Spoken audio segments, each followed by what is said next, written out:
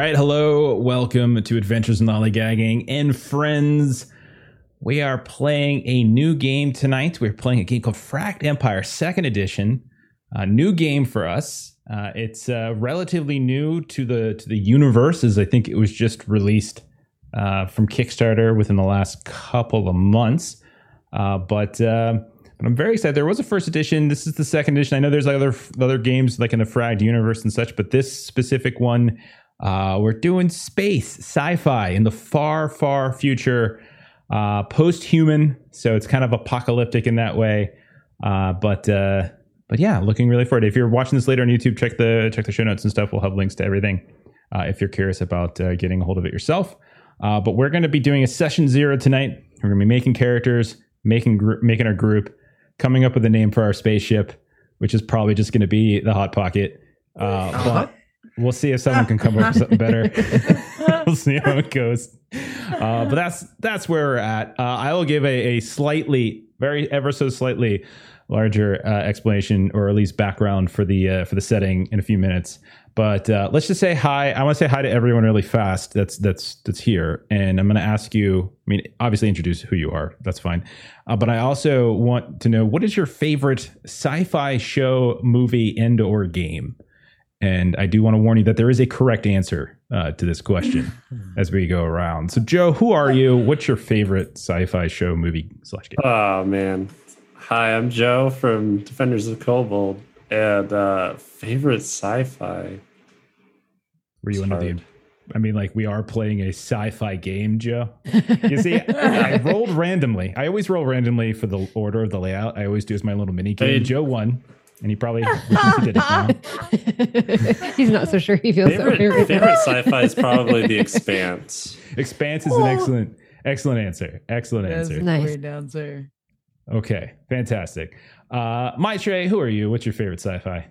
I am Maitreyi, and my favorite sci-fi. I was gonna say The Expanse until Joe stole it from me. But my favorite sci-fi game is Mass Effect. Mass Effect 2. Mass Effect 2, excellent choice. I love Mass Effect 2. Yeah, that's a fantastic game. Especially 2. Yeah, 2's great. Fantastic. Then we have the disembodied head of God, Chuck. It's Tell us about me. yourself and your favorite Hi, sci-fi. everyone. I'm Chuck. There's too many. There's so many. I'm going through. Is it this one? But I think I'll go. Though. I'm gonna go with the movie that I can always fucking put on and watch, and it's never gonna turn it. And it's Edge of Tomorrow. Okay. Oh yes. Okay. That's a good one. Respectable answer. Respectable answer. Okay. Yeah. Melissa, who are you? What's your favorite sci-fi? You might even know the answer, but I know you shouldn't say that answer because that's cheating. I'm not going to say that answer because it would be cheating. So, Melissa, Jeff knows this very well. I absolutely am horrible in any topic of identifying something that is a favorite. That is just not something that I'm very good at all. Extremely well. So I'm going to go back and say one of the first sci-fi games that I remember playing was Unreal Tournament. Wow. So I'm just going to throw that out there. Legit. Okay. I'm not going to answer your question, which you're also very used to. Melissa's an interesting creature. We met, when I first met Melissa, she was playing Unreal Tournament, Dead or Alive, the fighting game, and watching Berserk. That was the first impression I have of Melissa. Holy this is shit. It's a good opening impression. Yeah, right? Nice. Fantastic. All right, Jeremy, who are you? What's your favorite sci-fi? Get it right, damn it. I mean, honestly, for me, it's a toss-up between Babylon 5 and Deep Space Nine. Okay. Those are excellent answers. Legit. Those are absolutely excellent answers. All of you are wrong. The answer is Farscape. Farscape is great. I love that show with a passion, and I am going to be using that as inspiration for a lot of what we're going to be doing throughout. There's even sentient ships within the Fragged Empire universe, which is very exciting. So we might run into way more of those than we probably should. So that we could just make more references and great. But no, all those were fantastic answers, and hopefully we're gonna have a little bit of all of that. But yeah. Side note, also, one other quick question: does anyone know or remember the MMORPG WildStar? Anybody? I know. That sounds familiar. It showed up for a while. It had a lot of attitude. It was kind of space. It was sort of built in the WoW style, and then it fell on its face and it's left. Yeah, but this game, in terms of its setting and style, sort of reminds me of it in some way because there's a lot. Anyway, just throwing some stuff out. All right. Enough of that. Let's dive in. Ashley remembers WildStar. We used to play WildStar. Like Ashley's in the chat. Okay. So let's talk for a second before we kind of get into the setting as a whole. Obviously, a lot of this is going to be flexible. I've been doing a lot of session zeros lately. So let's just touch on a few things. I want to make sure we're all kind of on the same page. So for me, I'm approaching this using like comparisons. Farscape, Mass Effect was on my list. A little bit of Firefly, and that kind of plucky crew type of thing. So the idea is really you guys are more of a small crew that just kind of gets caught up in bigger things, right? Kind of classic concept there. That's really what I'm at. In terms of like tones and things, like I'm not treating this like Alien or Mothership, so it's not going to be hardcore horror, which isn't to say that we aren't going to have like scenarios here and there where horror might pop up. But it's more going to be like exploration, adventure, intrigue, that kind of stuff. Is kind of where I'm sort of taking it. But if there are things that you all are looking for specifically, or if you have lines and veils, things that you don't necessarily want to cover, like let me know as well. Like you don't have to say it now, but shoot that stuff out to me. I know we all play together a lot, but it's good to check in every now and then. And then I do want to stress that we are going to be doing some combat. This game does have a lot of combat rules. It's not, I would say calling it a combat heavy game is probably fair. But in some ways we've been playing a lot of Savage Worlds lately. There's a lot of aspects about Savage Worlds that kind of, I'm seeing similarities in here, as there's like a kind of a quick encounter system for resolving combats in a fast way if they're not super important. But then there's also tactical combat when they are important. So I imagine we're going to be kind of bouncing back and forth between those, similar to how we did when we were playing Holler and Deadlands and all that kind of stuff. But I would say expect to see some maps, expect to see some combat. I think it will pop up, even though we do play a fairly theater of the mind game. I do think we'll probably be kicking into that a few times here and there. So just a couple of things I want to get out of the way, just so we're all on the same page. All right. Next thing. Let's get into like the world a little bit more, just to give you the base. I don't know how much all of you have read. You guys have access to the PDFs and such, but I don't know how much you've read. But the deal is, I'm going to, this is the summary, and I'm oversimplifying all of this, so apologies to the creators. There were humans. They got really powerful, like super crazy powerful, like really stupid powerful. Eventually, they started to decay, like genetically decay even. They made these creatures called the Archons as their successors. There's like a big old kind of inner human faction kind of war over it. Archons themselves kind of got obsessed with sort of perfection and creation. Eventually, the humans died off. The Archons kind of got obsessed with this notion of perfection. They created the Zion, which they thought were like the most perfect, wonderful creature. And then they decided like, nah, never mind. No, they're not. And then the Zion got like really mad and like tried to kill every single Archon. So this crazy war happened for a really long time. Eventually, almost all but one Zion was killed. Zion, then that last surviving Zion like disappeared like to deep space behind what's called the Black Nebula. And there they created what somebody in the party is going to be, we're not going to say yet, a Nephilim. They kind of created the Nephilim as a weapon. And so when they came back, they just totally fucked up the Archons and just wrecked them, just completely. This horrible, horrific war. There are all sorts of these other species that all of you are going to be playing, because all of you are either created by the Archons or probably created by the Zion. And where we are playing is shortly after the Archons and the Zion, this big, horrible, terrible war happened. And now all of these different species are kind of returning to the stars and starting to sort of venture out from where they were kind of hiding here and there. Each species is sort of venturing out for different reasons, and they settled in different areas. But that's kind of the big conceit of the specific setting. We're going to be mostly playing around, at least at the start, in what's called the Haven system, which is kind of the main or most populated system. It's got a bunch of terraformed worlds. One of the things humans were really good at was terraforming worlds, and they had these big ass robots that would do it. And there's still some that are working this day, like way out there somewhere. So this Haven system is where we're going to start. There's a bunch of population centers, a bunch of big old space stations, all that kind of stuff. And so that's where we're going to kind of hang out, at least at the very beginning of the game, and eventually start spiraling out from there. The other thing I should say about this game is that it's not a hard, I wouldn't say it's not like a super hard sci-fi game. Their science and tech is all over the place, but there also is like some spirituality stuff, some magical stuff, and you can almost call it that. Like you use ley dust to sort of travel really fast, in addition to like jump gates and things like that. There are certain species that have access to what is basically space magic. So there's a couple of them that have access to it here and there. So if you really have this desire to play a space wizard, you can totally make that work within this setting. So lots of cool things like that. So are we ready to make some characters? Got any questions? Yes. Yeah. Questions? No. Characters? Yes. Yeah, I assume that. I don't know why I do. I do that in class when I teach all the time. I ask 2 successive questions that contradict one another depending on what you're asked, and students look at me strangely. Okay. All right. So let's dive in. Character creation going to take a little time. So let's just be patient. There's no Foundry module yet, though I know they're working on some stuff. So hopefully you have your character sheets up.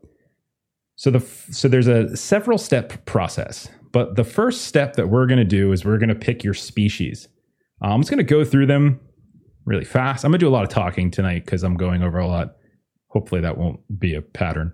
I know all of you kind of have your eye on something, and we'll kind of get into that in a moment, but I'm just going to go through all of them really fast. I even have some art that I'm going to pop up on the screen for those of you that are watching this. So let's go, I guess let's just go like, one at a time, maybe something like that. All right. So the corp, I would say, is probably the one we'll start with. So these are just my summaries, by the way. These are not the in-game. These are not in-book summaries, just sort of how I remember them. So the corp, and I should say species is, by the way, like a combo of like your physical natural ability, affinity, but also like culture as well. So some of these, like the term species is kind of used a little loosely. So the corp I like to think of them as supercharged Americans 2.0. Basically, they fully embrace capitalism. These were a species that kind of were a mistake, and they were isolated and no one could go near them, like stay the hell away from them.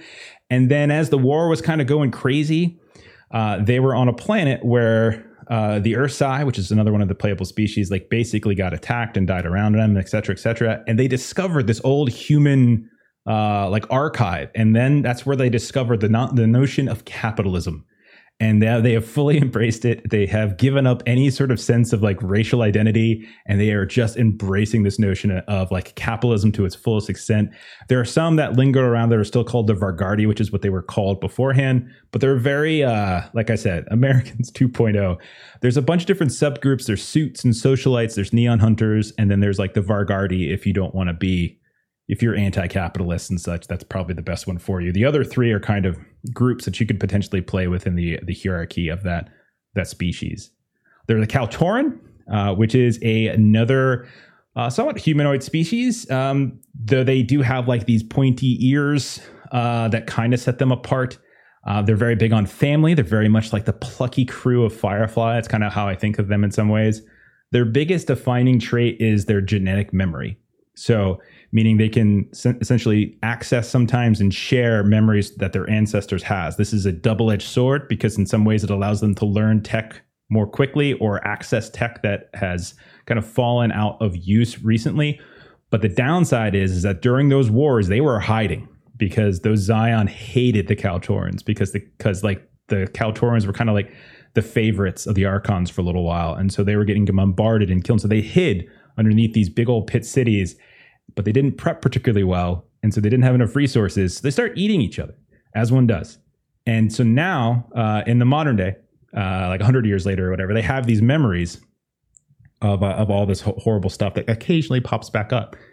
So there's a bunch of different playable subgroups. There's rascals and watchers. There's pioneers. There's vagabonds. And then there's the dark tribes. The dark tribes, the people who have continued to do the whole underneath the city, eat people kind of concept. There's the Legion. That's the next one up.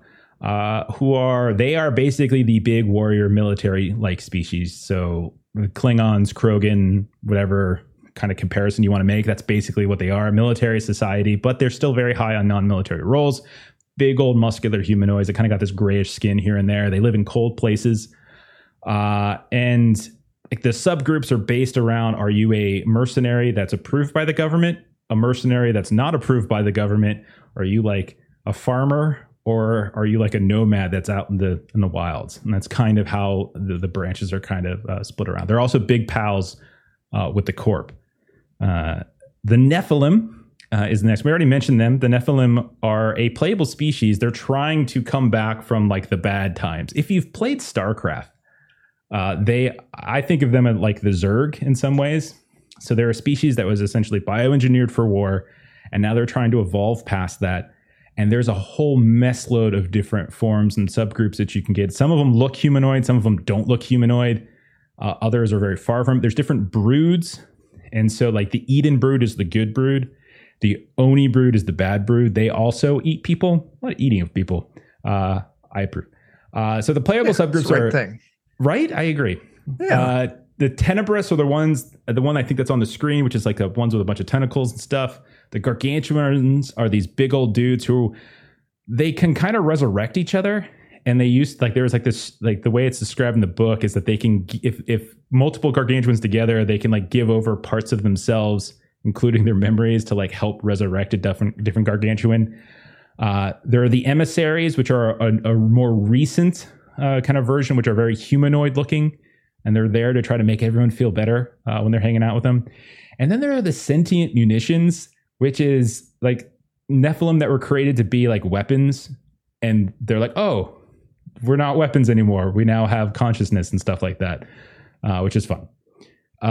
Next up, we've got the Palantor. That's the robot group that's the robot species of the setting.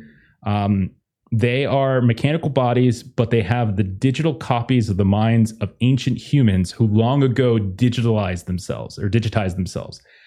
They are at war with the Mechanids, who's one of the big bads. They're like the bad robots. And both are basically looking for different nodes to access this big old galactic network so that they can try to rescue more minds from that network. And so it's like a race to get them out. But the Palantor are very small in number. They actually live secretly in the ass end of a comet that goes around the Haven system, which is a lot of fun. There are the Remnant. These are the kind of furry, I guess you could call it. They're the cat people, furry people of the setting. They're the anthropomorphic species. Cats are the most common because the Remnant are like, they were traitors. Basically, they betrayed and they set off like a big ass weapon and basically killed themselves. They wiped themselves out, but then they were resurrected. And so they're a very spiritual species. They follow that being, the all being that actually resurrected them. So if you're looking to be very kind of faith-based, like space monk, that kind of stuff, like this might be a good option. You don't have to be a cat person. You can be others. It's just where the resurrection happened was just sort of around a population center where like cat remnants were a little bit higher in population, but you can perfectly make a space fox, let's say, if you wanted to be a star fox or something. You can play things like All Faith, Refugees, Scion Mind. These are all essentially different factions. They're different faiths and belief systems, different fractured belief systems within that group.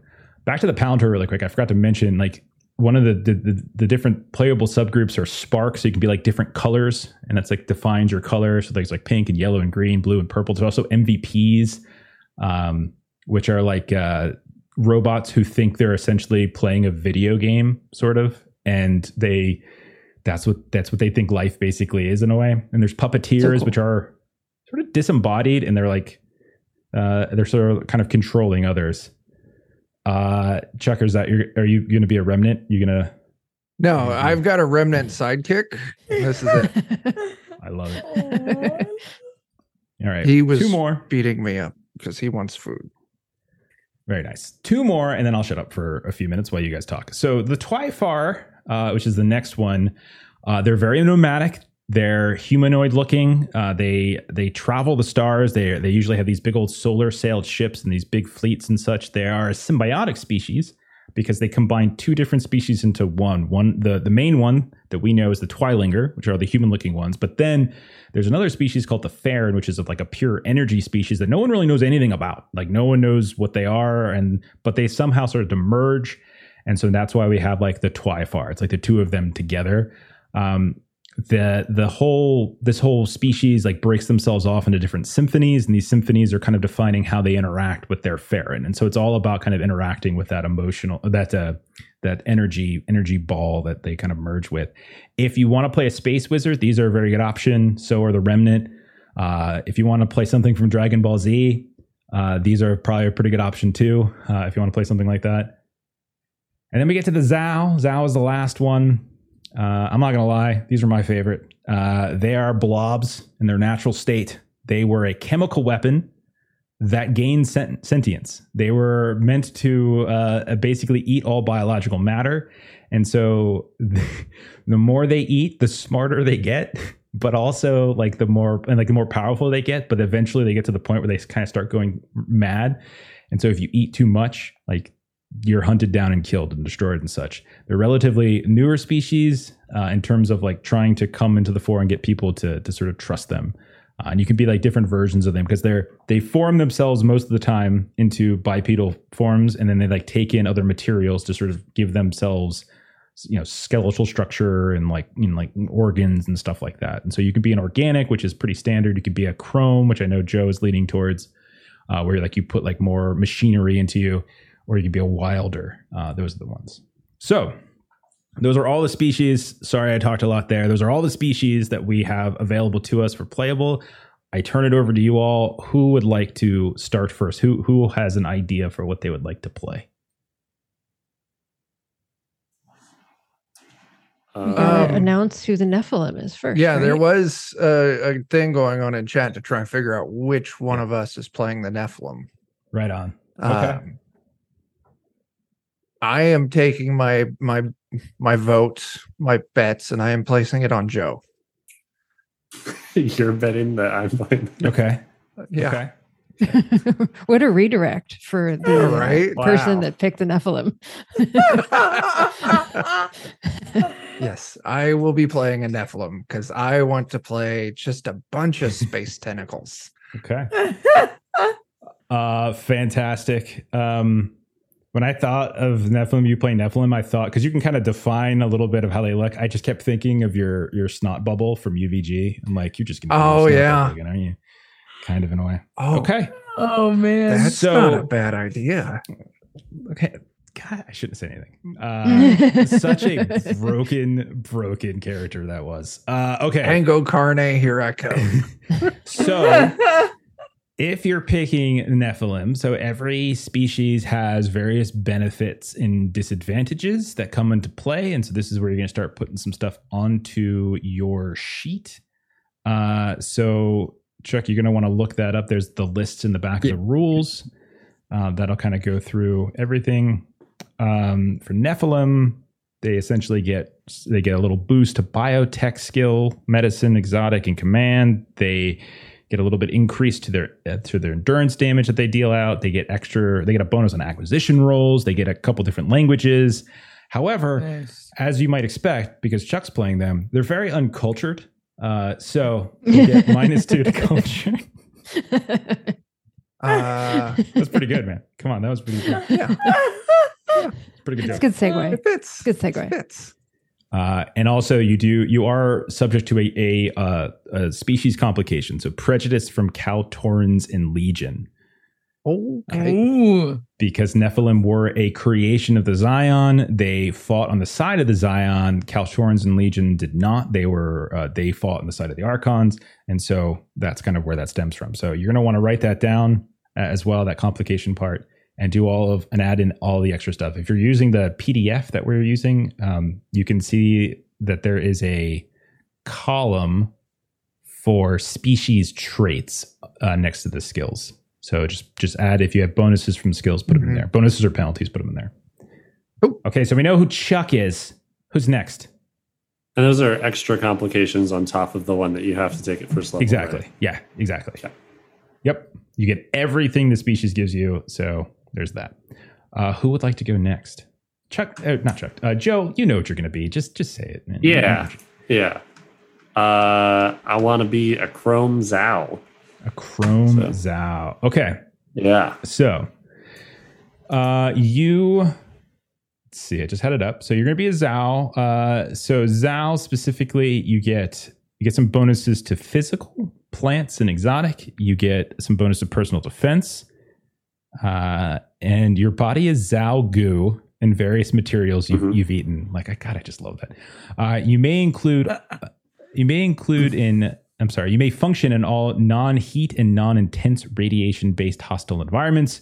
You're immune to all sicknesses, stims, including strong hit effects. Strong hit effects, by the way, are like sort of like critical hit bonuses, but they happen more frequently than critical hits with the way the dice mechanism works. It's when you roll a 6 on the 3 dice, right? Yeah, exactly. Yeah. So, and in combat, you're often rolling more than 3 dice because your weapon dictates that. We'll cover mechanics when the time comes.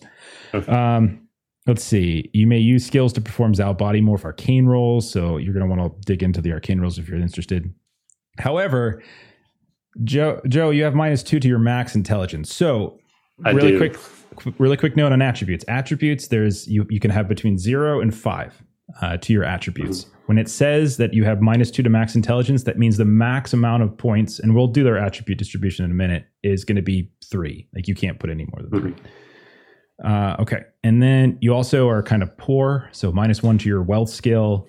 Also uncultured like Chuck. So -1 to culture. And you're bad with computers, Joe. So go ahead and get rid of that. Plus, you get 2 complications. You get obsession. You're eternally hungry. And you also get prejudice from Nephilim. All right. Awesome. We get to be No Face from Spirited Away. All right. Who is next? I'm go next. I am planning on playing a corpo. Nice. Because if anybody knows anything about me, it's how pro-capitalism I am. Really, it's a little uncomfortable sometimes. I mean, you are Canadian. You live in Canada, right? And all Canadians, as we know, really just want to be Americans, right? Isn't that how that works? I'm pretty pinko even by Canadian standards. Like, for Canadians, I'm pretty pinko. Fantastic. I'm basically an anarchist in the US. Fantastic. I'm glad that you picked that one. It's going to be fun. It's going to be a lot of fun. I find the corpo. I was surprised at how fascinated I was with them. I'm like, just think about that for a second. They just happened to find it and they're like, man, this capitalism stuff is great.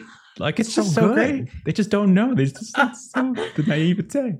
Okay, you get and you can add this. Like, you can find this in the list section of the rules. There, I also kind of in our Google Drive resource, there's a playable species PDF that just has like the stats and stuff from your species. If you just want to open that separate. But for stream, she's going to get +1 to wealth culture because, as we know, Maitre is far more cultured than Chuck and Joe. +1 to wealth culture, tactical and operations. +2 to your max resources influence. We'll get into that kind of stuff later. +1 into current resources and influence. It's basically what you use to equip items and to kind of equip your spaceship. However, you get -2 to max strength, which kind of sucks. Which means the most you can put in your strength attribute when we get to that stage is going to be 3. And you also have a complication, which is prejudice from Kaltorans. Kaltorans are the lovey-dovey family ones, right? Yeah, they're the ones who ate people 100 years ago. Obviously, they don't like us because they're soft and they think you can't put a price on love, but you definitely can. Those people who ate their families to get through this dark, apocalyptic 100 years of darkness, such softies. Okay, look, we've had enough of this like generational trauma. Pick yourself up by the bootstraps and let's get going. Exactly. I hope there's a trait called "pick yourself up by the bootstraps." That would be fantastic. Jeremy or it's a complication. Melissa?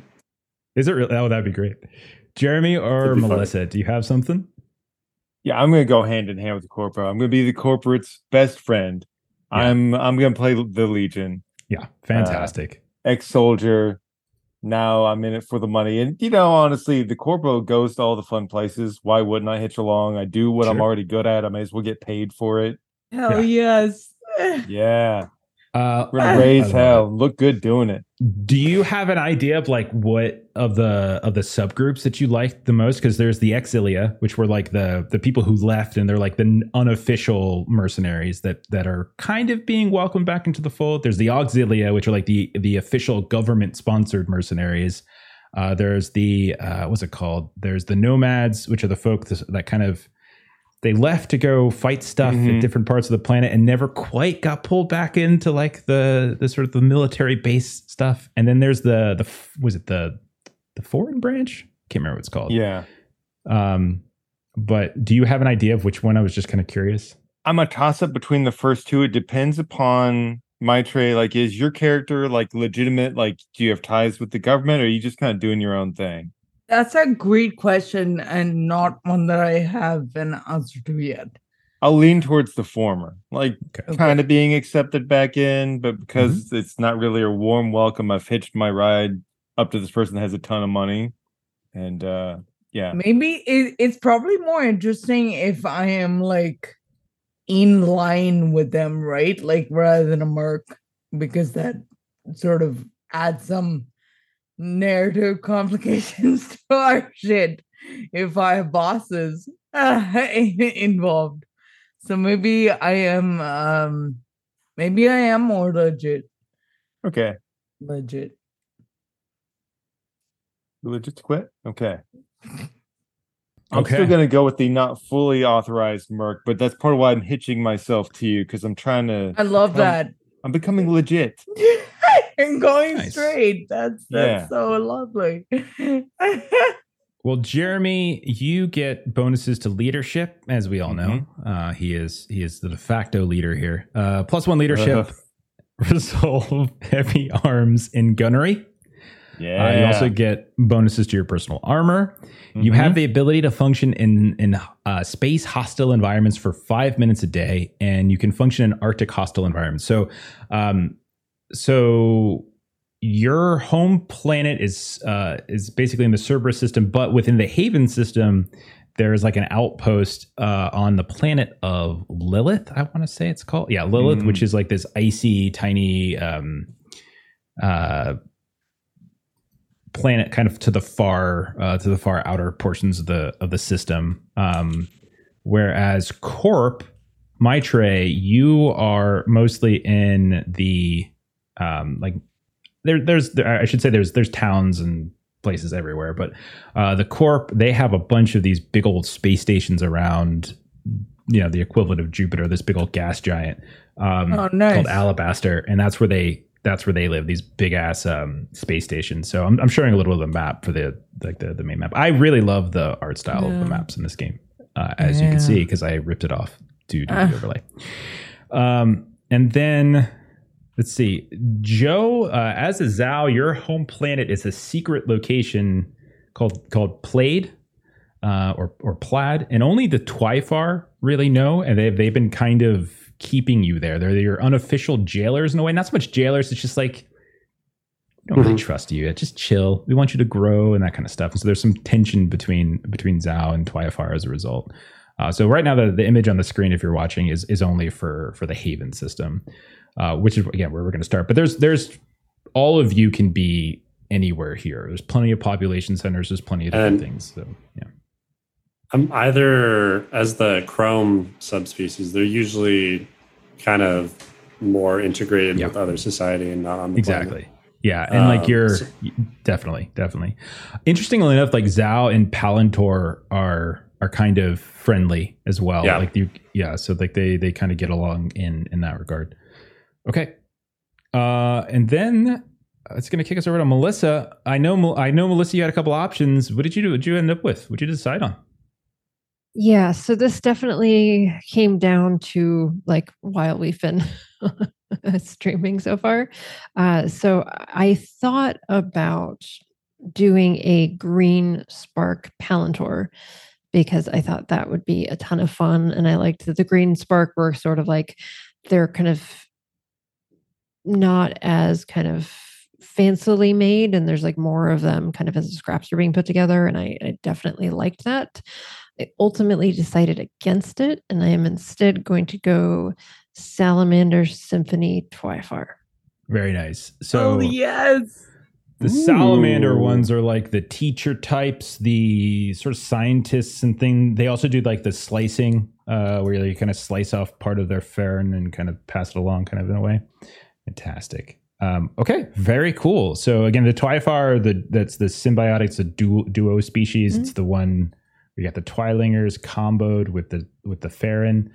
And how often do you get to do that? So that's why I wanted to do it, because you don't get to do that every day. Cool. Mm-hmm. So you're going to get bonuses to you're going to +1 to your electronics, astronomy, heavy arms, command, and engineering. All of you can see this. I'm just reading this for the stream. +1 to personal armor, but versus energy specifically. A ferrin shares your body, which means you get on one of your weapons, you get the innate in energy keywords. You get, it's called Ferrin Blast. So one of your weapons will get that. And you also can use skills to perform Ferrin arcane rolls. So when the time comes, if we need to talk about arcane rolls tonight, we will. But right now, that's where you're at. You have -2 to grit, to max grit. So we've covered like what that means. So the max grit you can have is 3. Disruptors will deal an extra strong hit to you, an auto strong hit to you, and also there's some other very specific things when it comes to energy attacks. And your complication, as we've already kind of touched on, prejudice from Zhao. So Joe hates you because you won't leave his people alone. That's where we're at. Fair. Okay. Fair. Joe is pretty hateful, right? Yep. Yeah, just the negativity just oozes off of him. Radiates. An aura. He sent me a Discord message. Let me read it really quick. It says, "I know she's your wife, but do we really have to have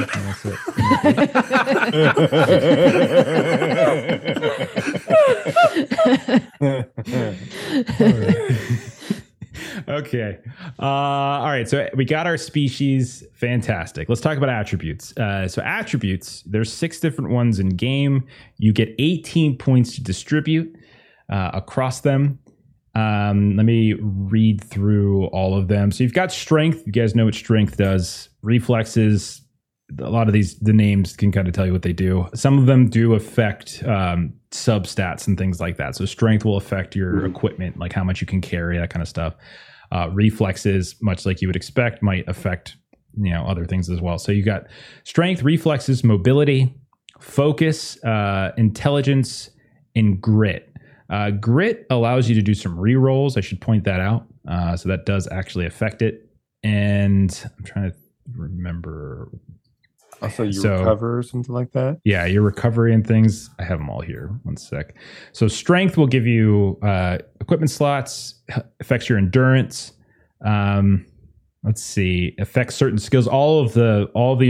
These attributes affect a couple different skills. Reflexes will affect your defense score.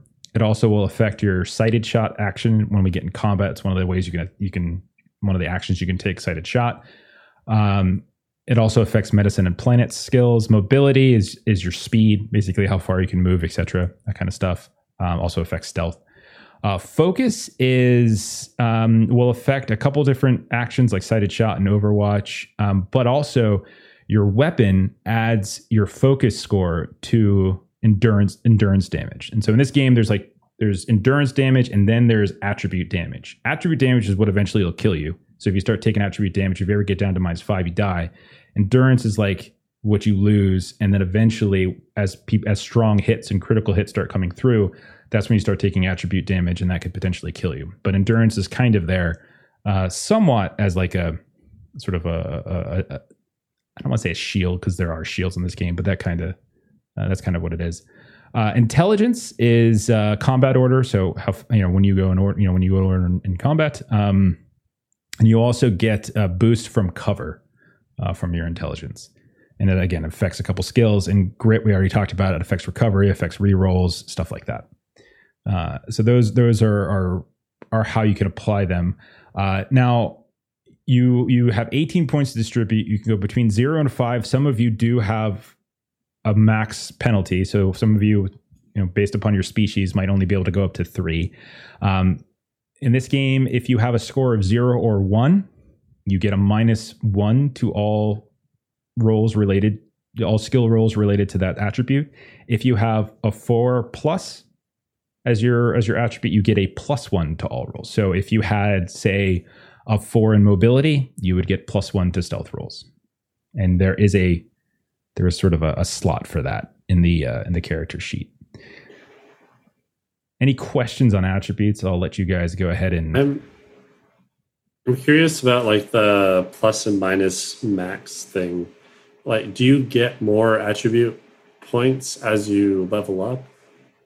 No, but attribute. So there are some traits that affect attributes. So like you can optionally take some of those that might kind of, and also they're just going to fluctuate as you take damage as well. So they kind of go up and down here and there as you take some damage, heal it back, that kind of stuff. But as there's a trait I saw for Zhao that I was confused about how it worked, because I know my intelligence has a -2. But there's like a trait I can take as a Zhao that gives me a +1 to all of them. It says I get a +1 max. All of them. +1 max. But it's like a trait. Yeah. So I guess I'm confused. Does that move all of my stats up by 1? No, it just gives it's just the max stat that you can put it in. So if you have +1 max all, that means all of your traits you could potentially invest up to 6 points right now. It's only how much you can invest in it. It's not. It doesn't give you the boost on top of it. Because I'm confused by that, because I can't take it during character creation. Like, it requires that you have prerequisites that you can't have during your creation. Yeah. So I was confused what that would do unless you get attribute points like later. So there are tons of traits, and the traits in this game are in different categories, and some of those categories are attribute traits. And so if you should take a look at some of those attribute traits and see if some of those traits actually boost your attribute score, because that would be I don't know off the top of my head, I don't have them all memorized, but that would be my guess, just looking at it. Okay. You know what I mean? Yeah. Let's see, because I'm gonna pull one up just to double check really fast. While they're looking at that, what are folks thinking about their distribution for their attributes? I'm going high on intelligence and dumping strength. Yeah, I'm not far off from there.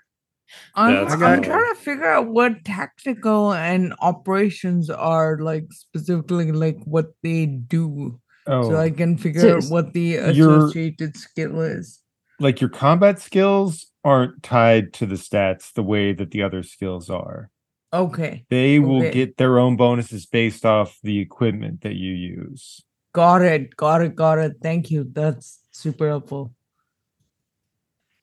So Jeremy, you're going opposite. You're going high strength and dumping in. Relatively well-rounded. Basically 3s on everything except for strength at 4 and intelligence at 2. So nothing with a deficit, but only one thing with a bonus.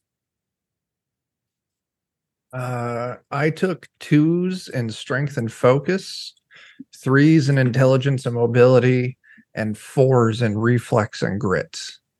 Because reflex and grit tie to the 2 main skills that I want to focus on.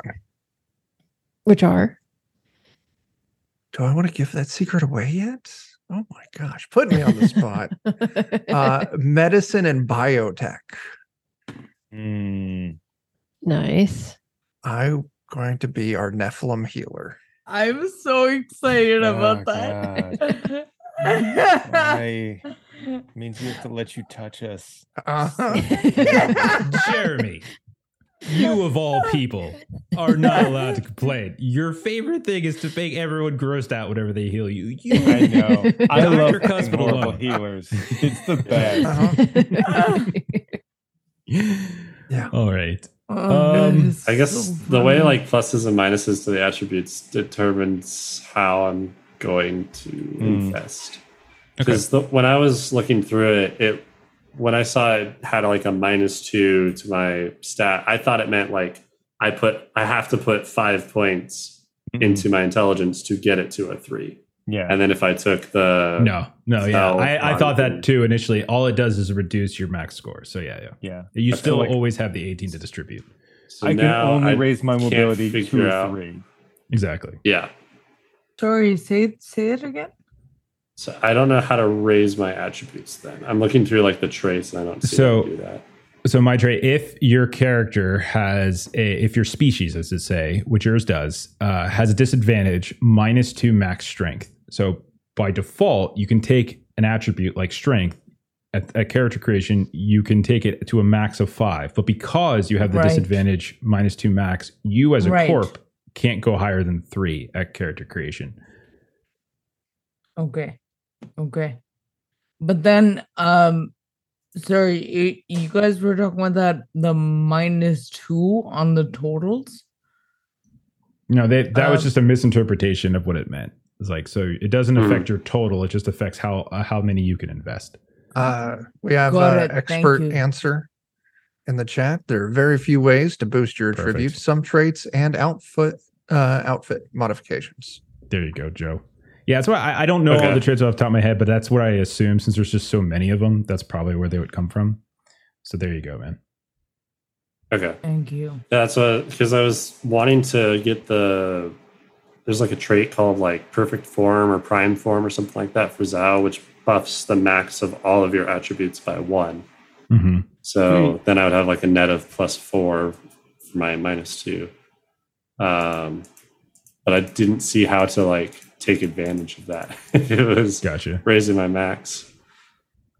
In terms of like when it happens, I'm not sure. Like what are the requirements for that trait specifically? I just need, because you start with 3 knowledge and you need 4 knowledge for that trait. Gotcha. Okay.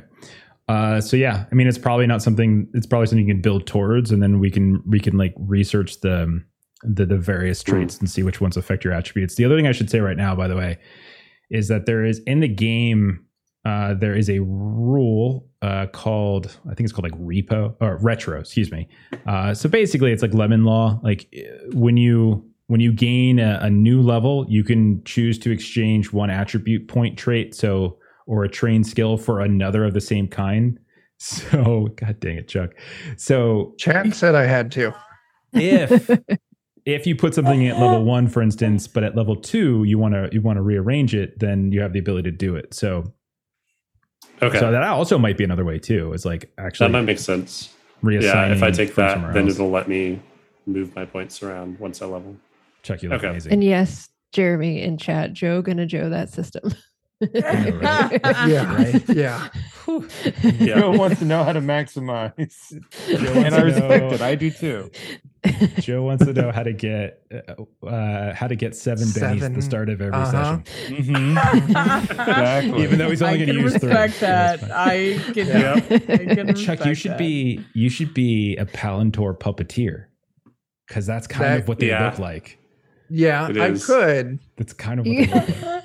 I could, but I really want to play a massive tentacles that heals people and doesn't understand that not everyone wants to be a bioengineered monstrosity. That's fine. I'm just gonna kill this one, and then the next one I will. And then we're gonna give the people what they want. Yeah, that's what you. We got to do what we got to do. All right, how we doing on attributes? We ready to move on? My trade, did you get your attribute? I did. Thank you. Spent your 18. Awesome. Yes, thank you so much. What are the dot, like on the character sheet when it has the dots and then the score? Is that let me look at it again. The dots are just like to have a visual representation. You can also just type in the number. You should type in, because in the PDF it actually will take your strength and it'll calculate some other things for you. Right. So definitely type that in. Okay. And it's a 1 or a 0 that gives you a minus? Sweet. It's a 1 or a 0 that'll give you a -1 to associated skill rolls. It's a 4 or above that'll give you a +1.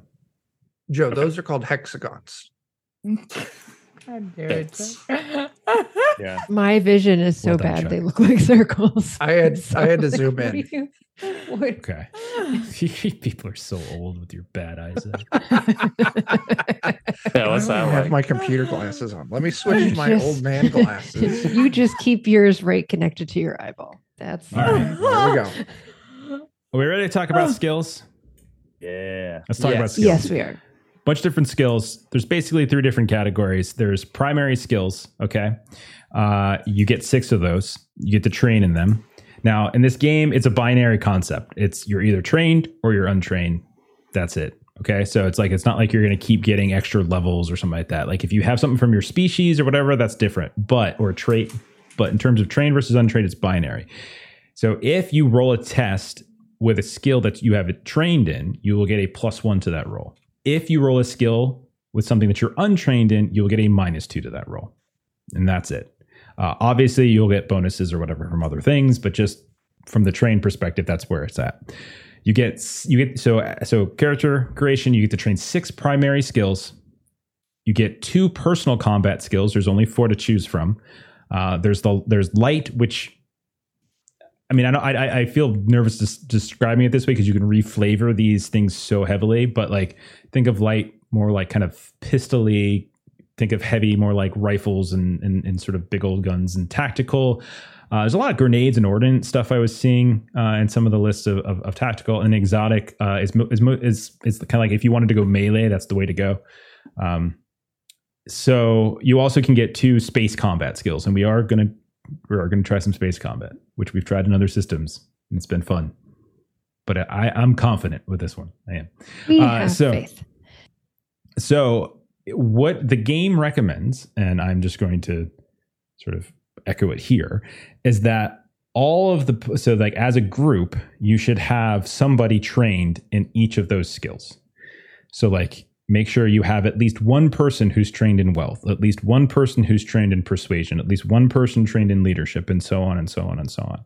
And so I would suggest you all kind of talk that out here and figure out who's going to cover what. There's 5 of you, so there's going to be overlap. Obviously, no big deal, but probably try to make sure everything is at least trained. And then when it comes to the personal combat, small arms, heavy, tactical. I said light, I meant small. Small arms, heavy arms, tactical, exotic. You get 2, and you can kind of split that up. That shouldn't be hard to cover. And then all of the different stuff for combat, for like running your ship, kind of split that up as well. So I turn it over to you so I can sip. Oh, yeah. One other thing. Sorry, go ahead. One real quick thing that's a good point, and thank you for the reminder. The other thing when you get trained is that it allows you to take traits within that skill, because skills have traits. So if you don't have a skill if you have an unscreened skill, you can't take a skill trait in it. So keep that in mind. Yep. Definitely heavy weapons. That's an obvious one. And then maybe tactical. I can take tactical. I get a +1 tactical. I would also recommend wealth just to make it easier for us to get shit. Is it or persuasion if we want to talk our way into getting stuff? I mean, both would work. It depends on your strategy, right? I think if you're bribing your way in, or if you're just status, I think maybe. But then if you're trying to, it all depends on your approach. I think I want to play a more facey kind of character if it's okay with everybody. So maybe persuasion. If you want to be character good cop, should not be the face. I'll be bad cop because I have +3 leadership. That would be great. Yes, that would be so good. Okay. I'll be good at yelling at people. Can we do persuasion? I'm gonna live vlog everything. Is what's gonna happen. Are you gonna do a socialite? I really want to play a socialite. I think I want to play a socialite. That's fantastic. I absolutely was saying that to myself. I'm like, I would totally play a socialite. This would be. I think I'm gonna play a socialite. I'm gonna live vlog everything. So great. Oh my god. So are people okay with the persuasion? Oh yeah, you go for it. That is. Do we want to be? Do we want to just like go down the list and just make sure? Actually, that's probably a better way to do it. Yeah. Who's taking wealth? Is that my turn? How many skills can one person have? Six from that first category. Combat's separate. There's a separate number for that. So 6 from everything from wealth to planets. Okay, so I'll take wealth and persuasion for sure. Okay, nice. So you take wealth and persuasion. Jeremy, you already said you're taking leadership, so that's covered. The leadership is really solid. Anyone taking psychology? Are we gonna go we're gonna go down the list? I was just gonna go down the list to make sure everybody's takes got every single one, and then once we have that figured out, you'll have leftover points to put wherever it is you feel like putting. That's awesome. I just want to make a note. Psychology's next. Who's taking psych? I had not planned on it, but I could. I also could. I think it could go. I threw in the chat the ones that I was planning. Technically, everybody could. Just a question of I'll tell you what, I will drop awareness and move that up to psychology. Okay. All right. Culture? Definitely not Joe or Chuck. We've already started. I'll take culture. That makes sense. The socialite would have culture. That makes sense. Okay. My trade's got culture. Physical. Yep. All right. Resolve. Yep. Okay. Awareness. We just lost a few shots to somebody else. Joe's got it. Okay. It might overlap. Yep. All right. Who's taking stealth? Who's taking stealth? I've got stealth. I've got stealth too. Ooh. All right. Mechanics. Anybody taking mechanics? Joe, you were taking solid mechanics. Yeah. Yeah. Okay. Electronics. Joe, sorry, I don't have your list up. Do you have mechanics? I don't. No. I threw in the chat on Foundry. Okay. Oh, I did that too. I was playing. I don't have that up. Sorry. Okay. I've got electronics. Okay. Nice. I've got the next 4. So electronics, computers, biotech, and medicine. Chuck, you got all of those? Okay. Amazing. I have computers and biotech. Okay. I mean, there's totally going to be overlap, but just, astronomy and planets. Anybody got those? Yes. Both of those. All right. Nice. So all of those are covered then. So put, Sweet. wherever it is you want, if you have extra. And then we can hit the... Sounds like we had a lot of people that had stealth too. Did we go over tactical and operation? We haven't gotten there yet. Yeah, we just did the top. Yeah. The top ones. Thank you. Sorry. No worries. I went back and took psychology. I feel like people and stuff. Chuck's character and mine are gonna be buddies in things that we try to do together. I think. Nice. Yes. Okay. I might, because we are loaded down heavy on stealth. I might switch my stealth out, either for something grit or reflex. I feel like it's probably not a bad thing.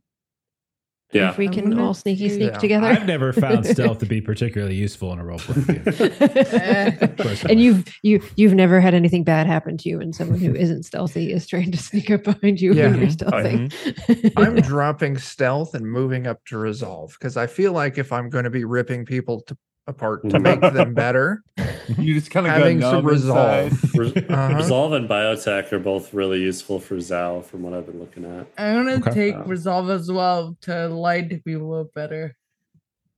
Right. Presumably I will need that. I'm definitely taking biotech because I can do there's like a body morph thing that Zal does. Don't worry, I can do that for you. Is there.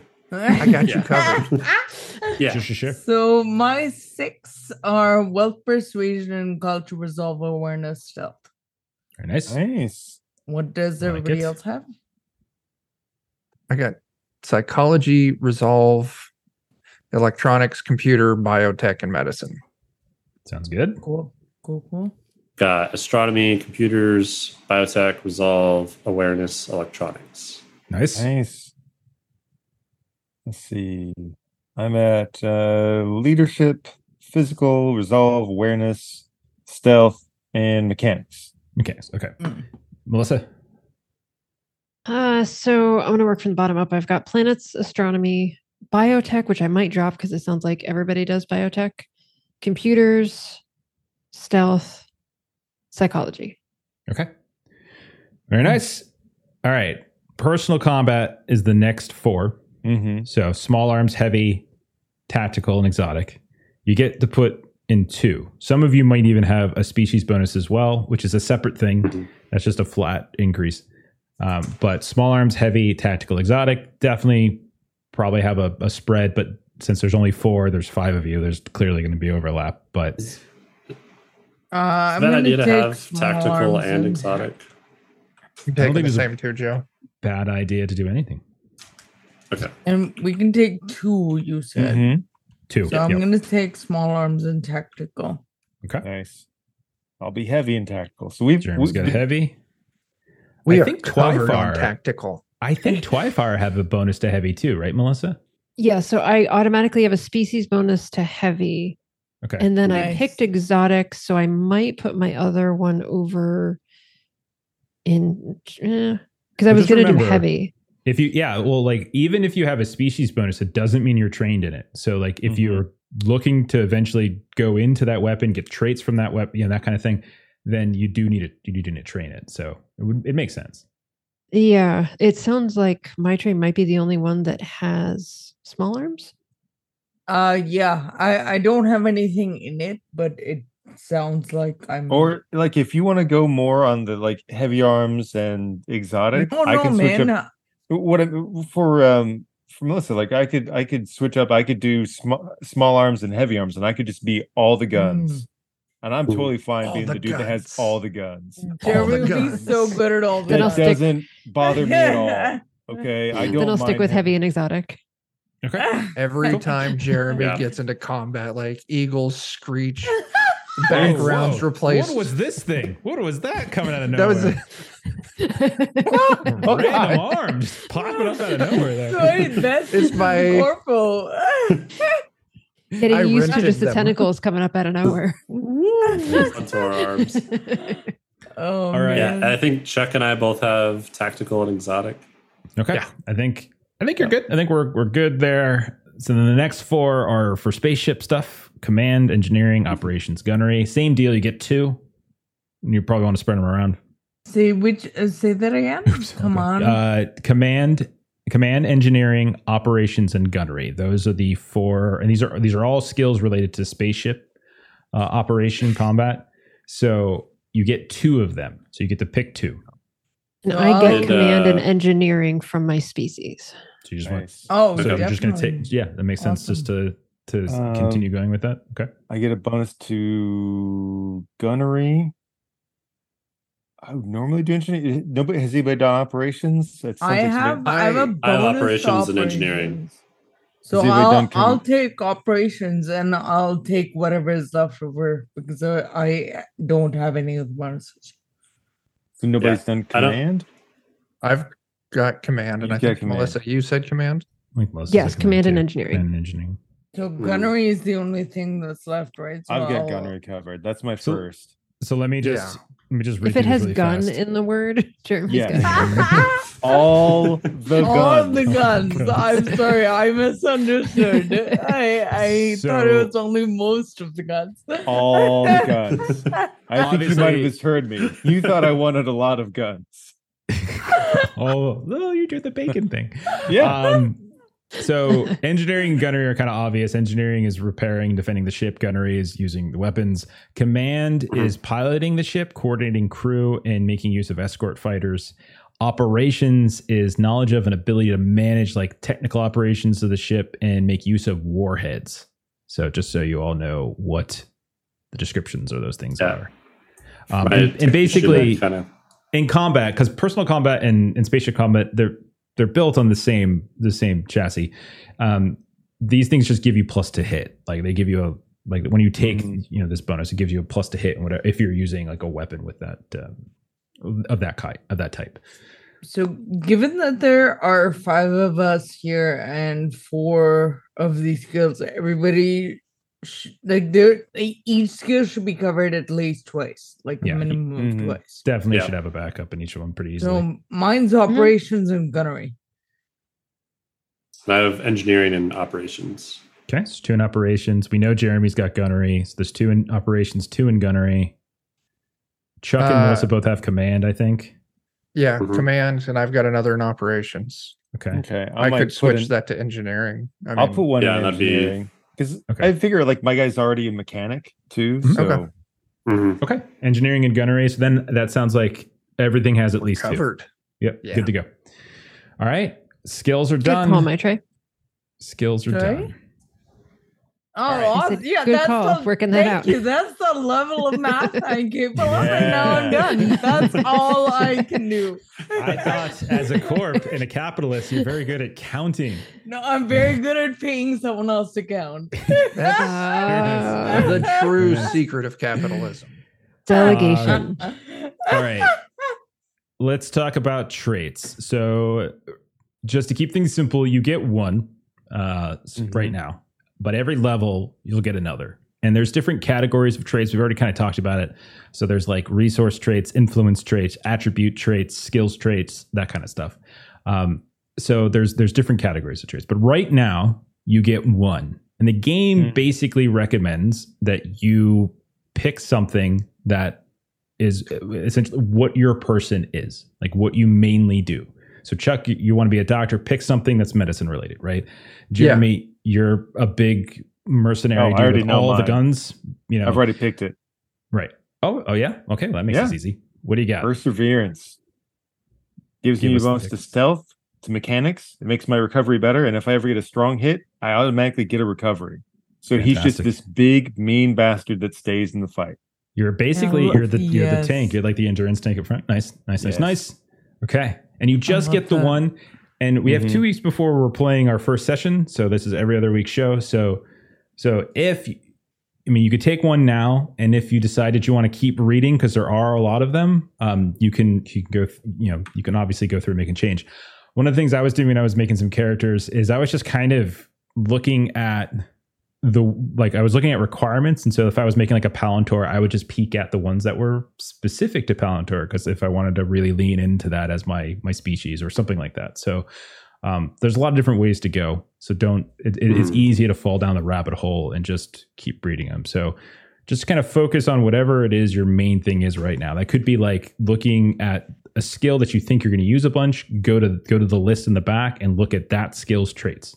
You've got it trained, look at that skills traits, or maybe an attribute that you think you're going to use a lot, go take a look at that attribute, that kind of thing. So something just to kind of get you there. And don't forget, you'll have the opportunity to, switch out. All right. Anybody have one in mind other than Jeremy? All right, Chuck, where's that? Oh my God. Other hand. All right. Where does it come from? I don't know. Where does it go? I was looking at taking Meat Maestro. Okay. What? It sounds amazing. Oh God. That's what drew me. That's what drew me to it. Oh. Requirements: Vivimancer, Nephilim. I am one of those. I get +1 to physical and biotech. And for Aura 1, the prep action grants all allies +1 armor until your next turn.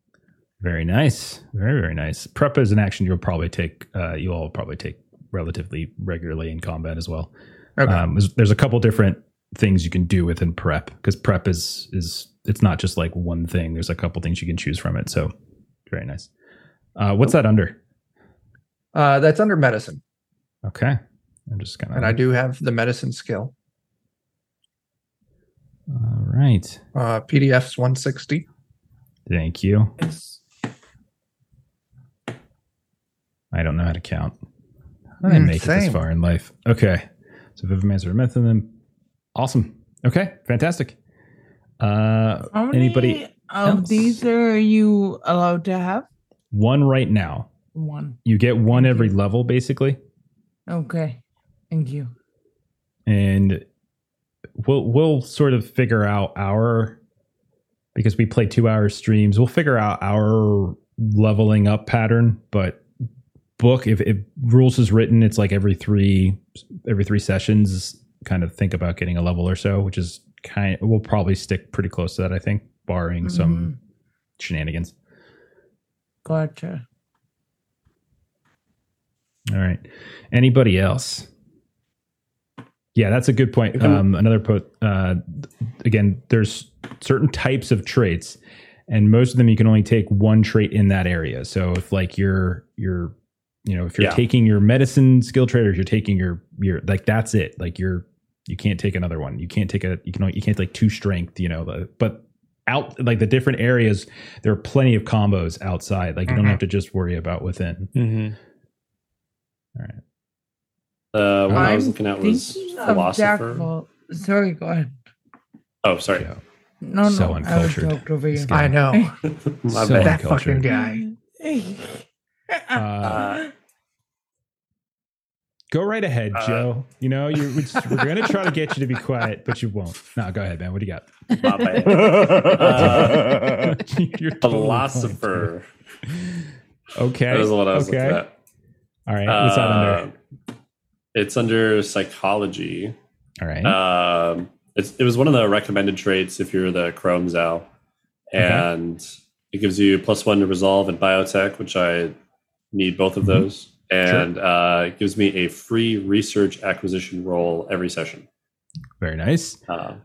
And then the disadvantage to that is it's 1 knowledge to retro this trait. So basically, we talked about retro before. Like when you level up, you can switch some stuff out. In this case, it's going to cost you to do so. It's not a free retro. So, okay, right on, man. Yep.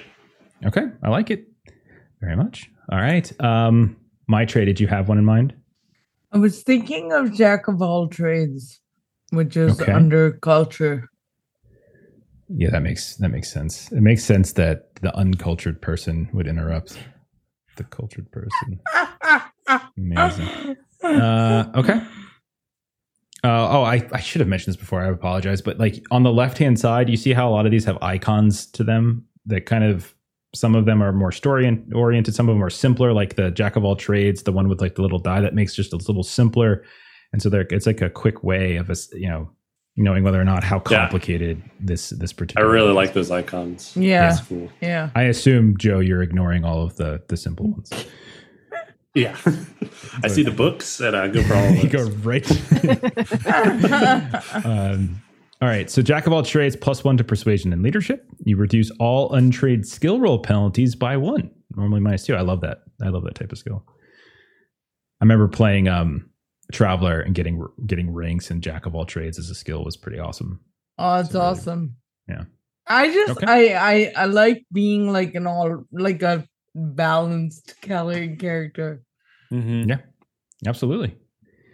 Okay, I agree, because I feel like most socialites / influencers, who do like, we really do have a very broad skill set, right?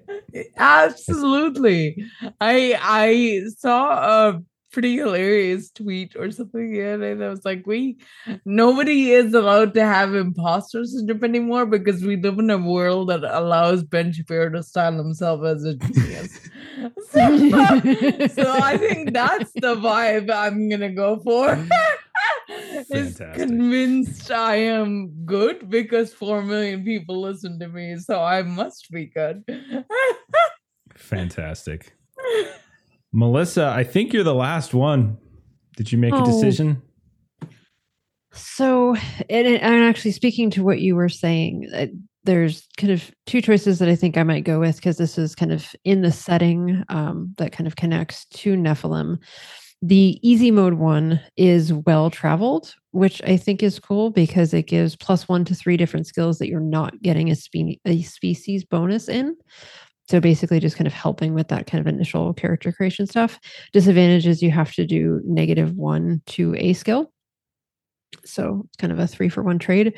The other one that I was thinking about, but I could see it potentially being something that I've got to keep track of and might forget about, is Studious, which connects to intelligence, which has some very cool benefits. But also, like, if you don't like learn something every couple of days, then you kind of like lose some stuff. So it's kind of that like insatiable thirst for knowledge, which I think is very cool. I love that. But I know myself and I'll probably lose track of that. And so it's better if I do well traveled and just know I got my skill bonuses and I don't have to worry about that's cool as shit though. That's a cool concept. Yeah, I definitely liked the vibe of Studious for sure. You should take it though. I think you'd be good at it, man. I think you'd be better at it than you think you were. I have to go back and find it again. Okay, Thank you. You've got 2 weeks to finalize. Support. You have 2 weeks to finalize, so think about it some more. Take a look at it. But I was actually looking at studios yesterday for one of the sample characters I was making. So, and it might be something else that I was thinking that isn't Studious. It might be something else that has the negative that I have anyway. So with Studious, you may perform one free networking research or modification acquisition role per session. So maybe I will stick with Studious. Okay. But well-traveled seems like a cool option for kind of an easy way to kind of boost some stuff early on.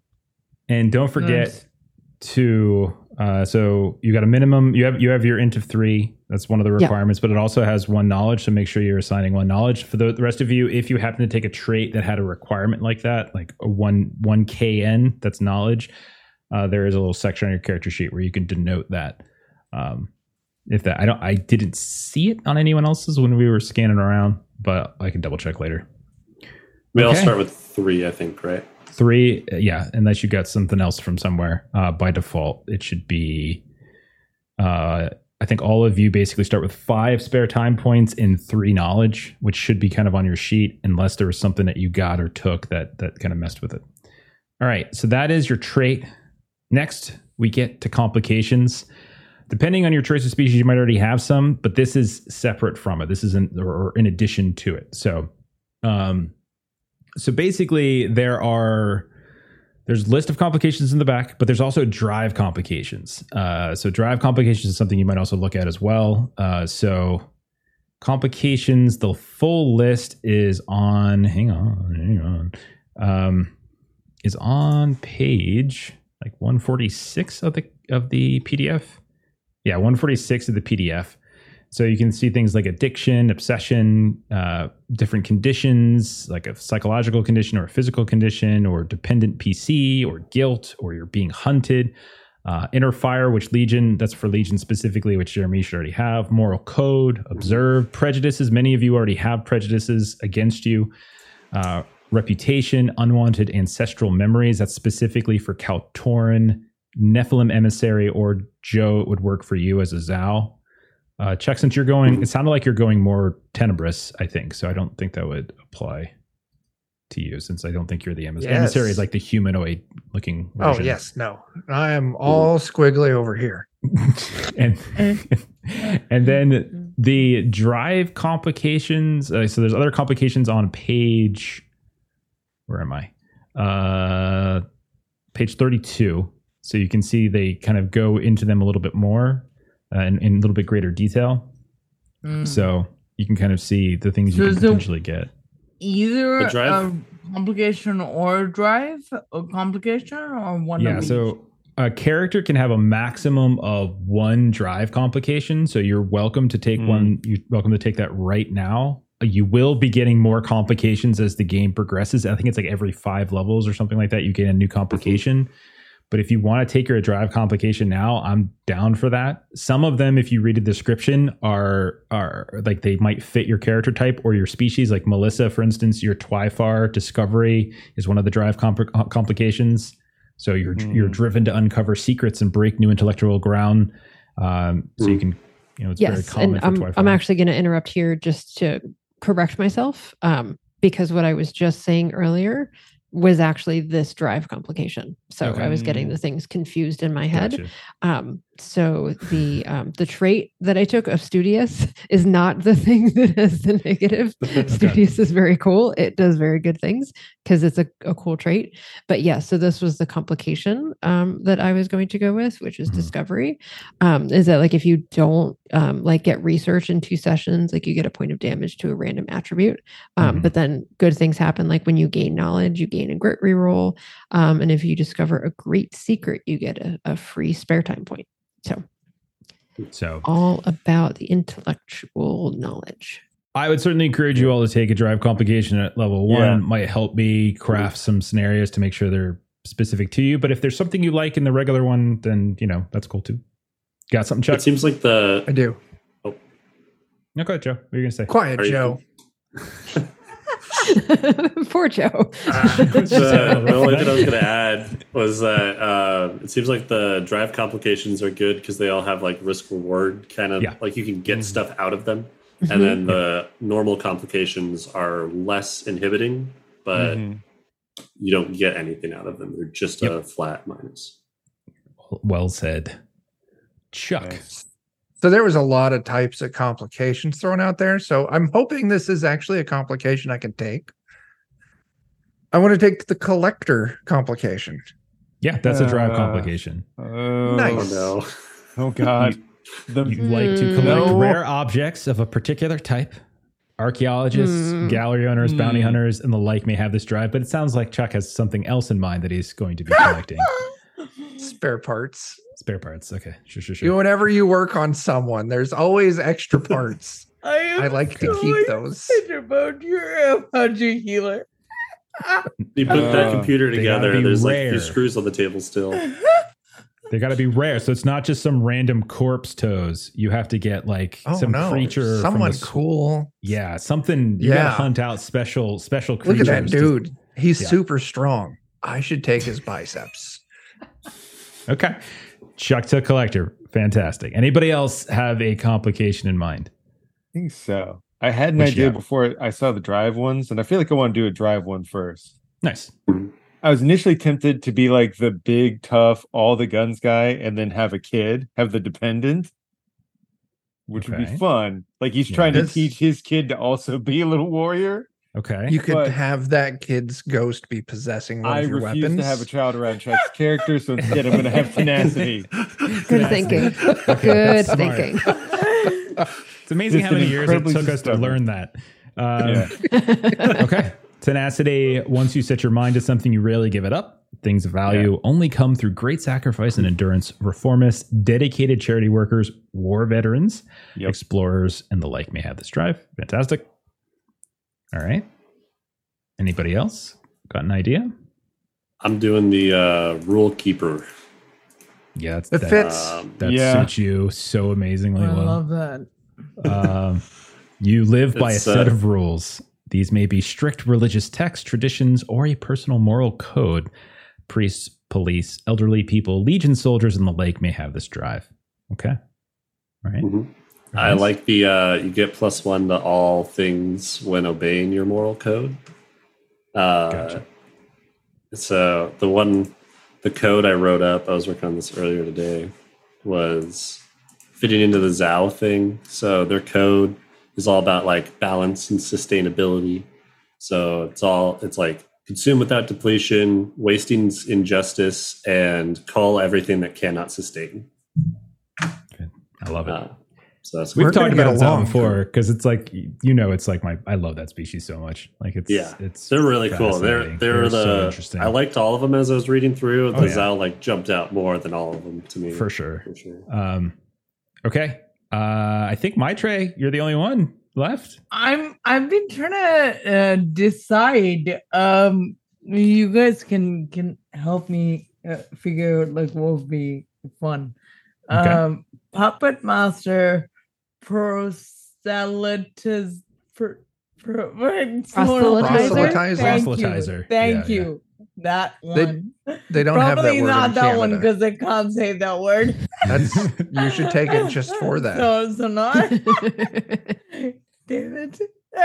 Monument or pup master. So pup master, proselytizer, whatever the fuck, however you say that word. or monument. Monument. Okay. Monument. So monument, you strive to create something bigger than yourself. Inventors, entrepreneurs, corp CEOs, and the like may have this drive. They all feel like different versions of each other to me. Okay. So yeah, monument's about making progress towards whatever like your lasting monument is, like a Twitch channel or something. Proselytizer, all being street preachers, revolutionaries, ideologues, corp PR agents, and the like may have this drive. That one seems less about building something and more just about convincing people to come in. So I think that's the slight distinction. Yeah. And then Puppet Master, you seek to secretly control other people's choices. Your actions may be self-serving, or you may believe that other people don't know what's best for them. Con artists, salesmen, leaders, Nephilim, genocrats, and the like may have this drive. Yeah, that one might be the most fun. I do want to put out there that it would be really awesome if you took Puppet Master, because every time you mention it, I would get to think about the Yo Gabba Gabba episode with Elijah Woods, where he did the Puppet Master dance. I'll take Puppet Master just to make Chuck happy. There you go. Thank you. Bam. Okay. And also because I think that's what I would have gone with anyway. But if anyone asks, it's for Chuck. That's why. Thank you. I mean, I named my character for you, so well, there we go. That I feel like I need to apologize for. It hasn't even been revealed yet, but nice little tease there. All right. So let's see. What did we just finish? That was complications. So next we got some substat stuff. Some of it's going to be auto calculated for you. You got your resources and influence. So generally speaking, resources are kind of an abstraction in some way, sort of defining like your combination of like wealth, access, that you have to essentially get things. It also could be things. So it's the idea of like what you're using to get items and stuff like that, and to some degree, right? Influence is like for your spaceship. Resources is for yourself. So at the start, you have a starting recurring value of your level +2. Some of you might have a species thing that might change it. So my tray, I think you have a bonus to yours. So all of you should basically have 3. My tray, you should have more. The maximum value right now is your level +3. So do the calculation. Influence, we're not going to worry about tonight. We'll do the spaceship stuff, kind of probably in Discord or something offline. Spare time points and knowledge are okay. So spare time points and knowledge in some ways are kind of like how you quantify like your downtime, like what you're investing your time and your energy in trying to do, like in between scenarios and stuff like that. So if you're like going to purchase something, for instance, like if you want to go buy a new weapon, like you make an acquire roll and you probably spend a spare time point. And that's really just to kind of describe that it took you this amount of resources, this amount of time, this amount of effort, et cetera, to go get something. Knowledge is kind of similar, except it's more about learning something, right?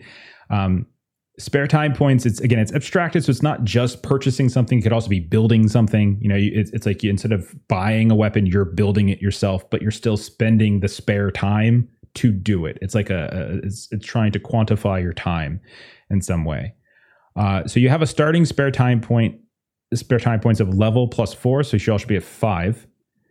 And you have starting knowledge of 3. Some of you might have already got a penalty or a bonus or something that to it. So there's a box in the character sheet where you can delineate or sort of note where that's gone. That makes sense. Yep. Already had to spend a knowledge for one of my choices. Okay. Any questions on that? Spare time points and knowledge and stuff like that. Okay. How often do you get to attempt those? Which ones? Like when you're making an acquisition roll or like a research roll. What's kind of like, how often are you doing that usually? Is it like once per session or like? I think it's gonna, for us, we have 40, we have our 40-minute sessions and things like that. So it's gonna sort of be more based upon like what kind of access we have and sort of to delineate downtime and things like that. So in chat, just to throw this out there, you gain 1 spare time point per session by default in terms of gaining. I would say, Joe, don't expect to do one every session, probably, unless you have a specific trait or something like Melissa was looking at with like research roles, networking roles. But in general, for the knowledge one. Yeah, like in general, it'll be a couple sessions probably before we hit a downtime session. And so I'm probably going to like pace the campaign in that where we have a couple sessions of play and maybe like a half or a full session of downtime, like my trade, Melissa, not unlike what we do with like fellowship phase when we play our One Ring game and stuff, where we just really kind of get into the downtime phase of it. Obviously situations might change. If like you guys are doing a scenario on a space station or something, you might have, more access to, stuff like that. So like we'll play it by ear, but just generally think of it in those terms. Okay. So when go ahead. It's so like it'll say like for the research it says 12T. Is that saying like you're spending? It's like a DC of 12, and you have to spend 1T to exactly do it? Correct. T, that lowercase t stands for a spare time point, and KN stands for knowledge. So if something says 12T, you have to make an acquire roll. The difficulty is the 12, and this T is the spare time point. During character creation, you don't have to do the acquire rolls for anything that's 14T or less. So you don't have to worry about that now. But in the future, as the campaign progresses, if you're trying to get like really good items and stuff, like you might have to actually do the rolls then. Knowledge is the same thing. Okay. Like you're committing it, and so like you can kind of track your spare time, and like you'll accrue spare time as the game progresses. So, okay, all right, we good with that? Any other questions on that one? All right. Substats, all of this, I think most of these should be auto-filled if you're using the PDF. So equipment slots are equal to 6 plus your strength. Grit rerolls is equal to your grit. Defense is 10 plus your reflexes, which is, I think it's on the top of the second page of the PDF. Endurance is equal to 10 plus your strength times 5. Armor is going to be your outfit stat. We'll get to that shortly. Your munitions are 3. Munitions is again kind of like an all-purpose abstraction of like ammo in a weapon, but also for even weapons that don't necessarily have ammunition can use munitions as a sort of like a trigger for certain powers and certain like benefits stuff that you do, like these munition abilities and things like that. We'll cover that when we start doing combat. Recovery is equal to your grit. Combat order is equal to your intelligence. So all of that's there. Equipment. The way equipment works is like you have a certain number of slots. Your items, anything that you're not carrying in your hand, or in terms of if you're wearing your outfit, it doesn't count towards your equipment slots. And if you're carrying something in your hand, it doesn't count towards your equipment slots. But everything else will. Most everything is 2. But then there's like, if you have a large item, it's 3. If you have like a small item, it's 1. If you have a tiny item, it can all be on the same line. It's a lot. It's fairly similar to like Free League, for instance, for like a lot of the Free League games that we've played in the past, and that the way it delineates it. And anything that's super small, like a flashlight or whatever, you can kind of put all on one line and not worry about it to take up too much. I will check your character sheets to make sure you're cool with this. You probably want to have at least a couple of you with some space, because if you get like loot resources and stuff, you need to carry them. So like some of that stuff you might have to carry, and so you want to make sure you have some space for it as we go. So let's get into then filling up some of that equipment, because we're going to do weapons, outfit, and utility. And then we'll do some final questions for the party, and then we'll probably get out of here. So at the start of the game, you get 1 to 3 weapons. I said this to you beforehand, like the game is extremely flexible with how, like, letting you essentially customize your weapons, and you can do all sorts of amazing things. There's a whole process for it. You pick your type, you pick various modifications and variations on it, and as long as you can afford it with like your resources costs and stuff like that, then great. Resources is somewhat like a loadout, if you want to think about it. Like you have X amount of resources to fit yourself with those kinds of items, and so there are limitations. But there are pre-made weapons. And so I would say for now, like for the stream, it might be a good idea to just pick a pre-made weapon. And then if you really want to dig into the custom weaponry, like you could do that between now and next time, or I can help you with it as well, because I was kind of going into it pretty in depth over the weekend. So I would suggest that. Now, yes, that's my suggestion. You don't have to follow that suggestion, obviously. Now there are some other little things. Some weapons, you're going to see a lot of weapons have like little keywords and stuff like that at the bottom. Mm-hmm. One of those might be sidearm. Now, there's also going to be a resource cost. Sidearms, like you basically get one of those for like a discount. Mm-hmm. So if you have like a side pistol that's got from the graph, from the list, that costs like 1 resource, you get a discount of 1. So it's basically free. So those are things you might be able to look at. Now, if you're making stuff, or even if you're buying, you're grabbing stuff like pre-made, you still have to pay the cost. So there's acquire and there's resource. When it comes to acquire, if there's a T, that means you're spending a spare time point. Okay. Anything at 14 T or under, you can just get without having to roll a check for it. If you try to do anything higher, you have to make a roll for it. And then obviously they also have a resource cost. So that's a lot. So let me walk us through like a weapon, just so like we kind of know how this works. So I'm on page 167 in the PDF. These are example pre-made weapons, just to sort of walk you through how this works. So let's take a look at the Little Nipper, which is a pistol. It's a small arm. So if you're trained in small arms, this would be great for you. Hit dice is how many dice you roll to hit. So like you roll 3d6s when you go to roll to see if you hit. Hit is a flat bonus. So you take 3d6 and you add your hit, and there's other things you're going to add. Range is what you think it is. We'll worry about how range actually works once we start doing combat, but obviously the higher the better, higher the furthest away. Endurance damage is how much damage you do to the person's endurance.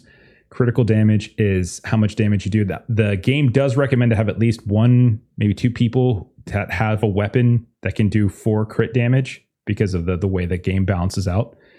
And then you can see there's like weapon types there. But pay attention all the way to the right. There's 2 columns, one for acquire and one for resources. Acquire, it says 9T. If you wanted the Little Nipper, you can take it without having to roll for it. You just get it. You do have to dedicate one of your spare time points to it, though. It also says resources. Normally, this would cost 1 resource, but because it has the sidearm characteristic, you get a discount of -1 because you get 1 sidearm for a discount. So you can essentially get this for the cost of one measly spare time point. Does that make sense? Yes.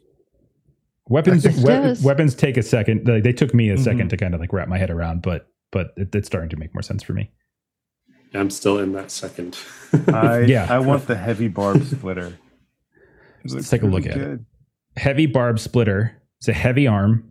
So if you've got that, so Jeremy, you got heavy arms. That's perfect. Yes. It's a blaster, so it's kind of telling you kind of what it is.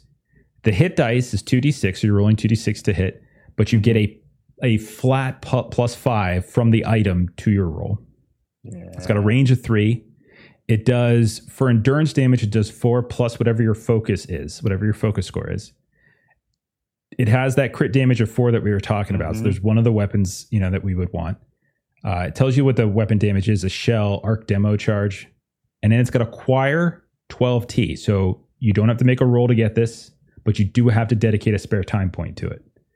Yeah. Then it says resources. Demo charge shells.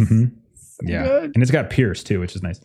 Yeah. And then it's got 2 resources at the end. So you have to take 2 of the resources that you have on your character sheet are now devoted to your heavy barb splitter.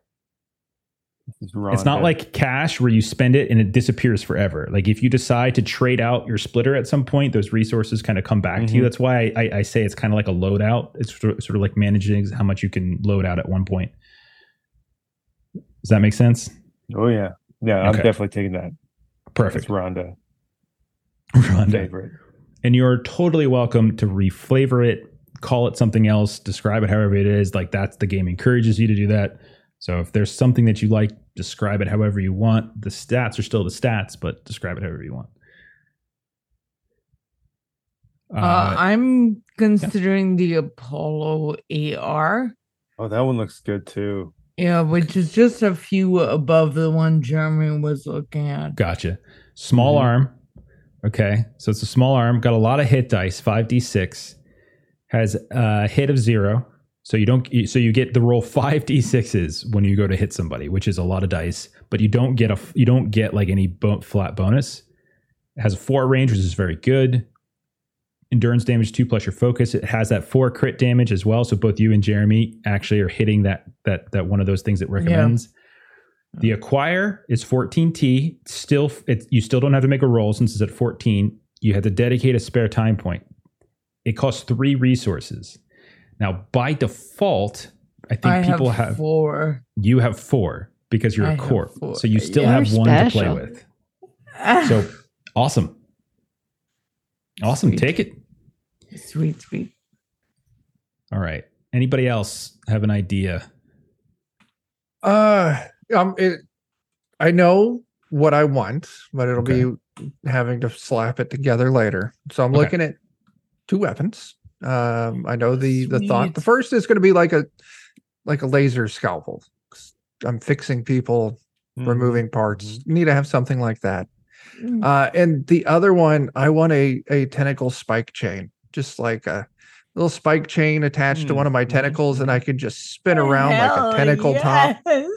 What are your weapon skills? What did you take for personal exotic combat? And command? So okay, I would imagine these are perfect. Yeah. For so exotic, you can get certain modifications because exotic is basically a melee, and it sounds like that chain thing could be something like a flail or a What's whip. your second weapon though?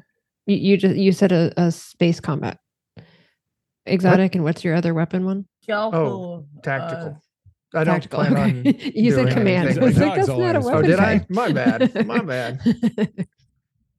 Okay, like I can, if you want, we don't do it right now. We could do it a different time, but like we can build that stuff out. But there is like a whip that you can probably reflavor as the chain thing that you're talking about. I'll have to dig in for the scalpel more, but it sounds like and it would probably fall under exotic, so I think it should should fit for you. Okay. All right. The 2 I'm thinking, I think because I've got tactical and exotic. For tactical, I'm looking at the prototype canister. Okay. Because I was thinking I want like a fire retardant type thing because the only things that are scared of is fire. Mm-hmm. So I was picturing That's awesome. some sort of canister launcher it's meant to be like a fire extinguisher, but I'm using it as like also combat. It's more like it can deal damage if it explodes on people, but it can also be kind of like terrain control, blocks things. Cool. Have you dug into making them yourself yet? Have you messed around with it at all? Not yet. I've read everything until the weapons section. Below that, I can give you a hand with it. Yeah, Melissa and I were messing with it a bunch yesterday, so I can give you a hand with it to get something that you would want. Yeah, so that's what I want to do. And then for the exotic, I was picturing like because my character is like the Zao robot kind of chrome thing, and he's got a bunch of like organs that are computers and things. So he has like a cyberpunk type cable thing that he plugs into stuff, and I was thinking he also has that as like a weapon. It's like a taser that just shoots out. Hell.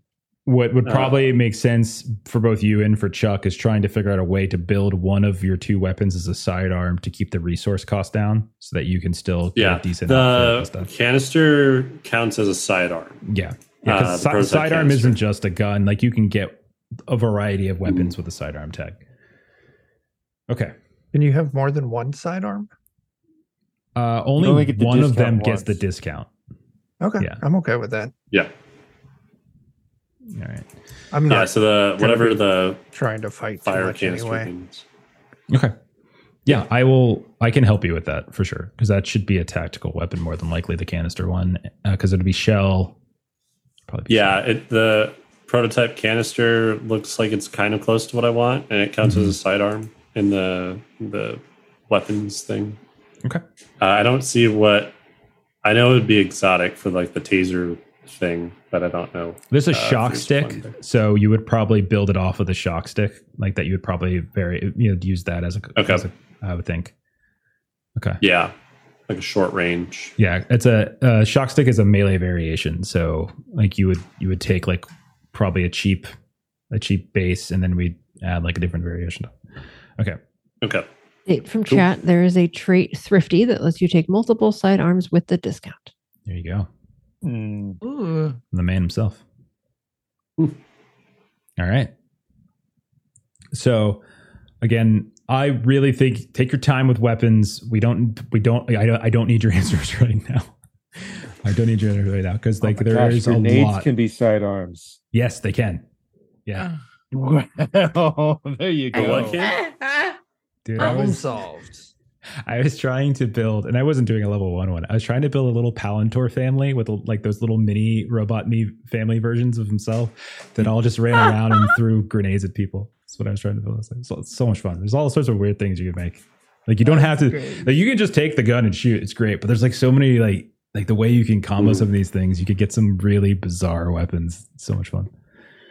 Okay. So let's not get hung up on weapons too much. If you have something that you picked and you're happy with, just put it down, mark your resources, mark your spare time points.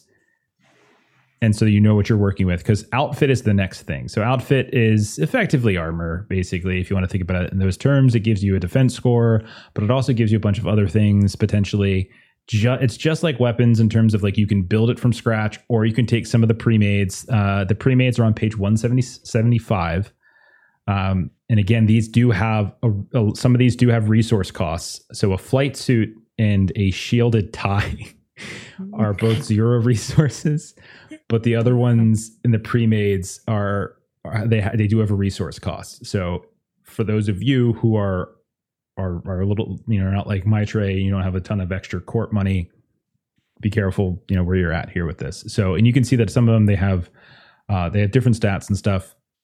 So I would recommend, again, just picking one of those, picking a pre-made for now, and then we can always revisit that later and kind of customize it for your character. A's body glove tactical suit.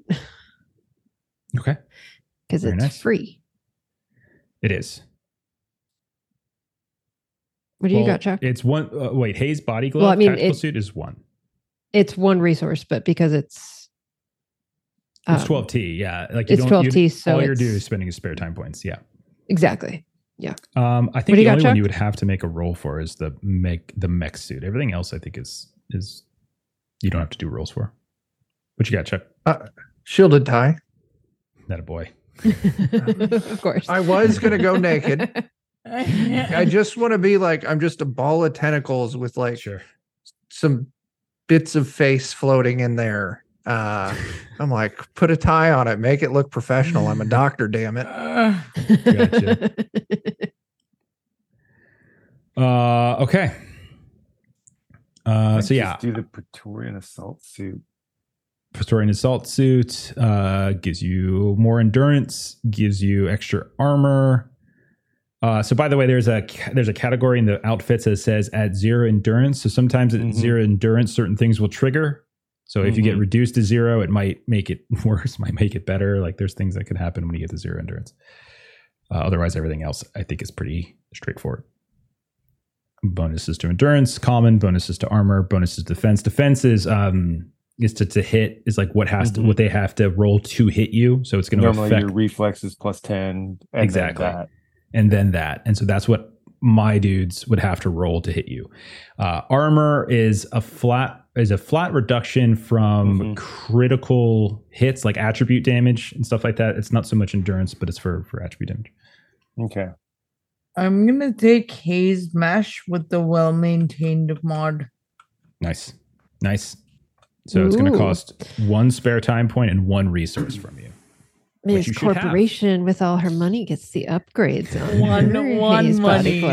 One money. You are decked out. You've got that tactical suit. You've got your big old weapon. That's 4 resources. You're good. You could probably find a sidearm for free. You could probably get a sidearm for free. I'm just gonna throw Jeremy at them. Oh man, well-maintained is pretty awesome. Actually. I mean, this is what corporations and other organizations do. You find your soldier, you throw him out there. Pretty much.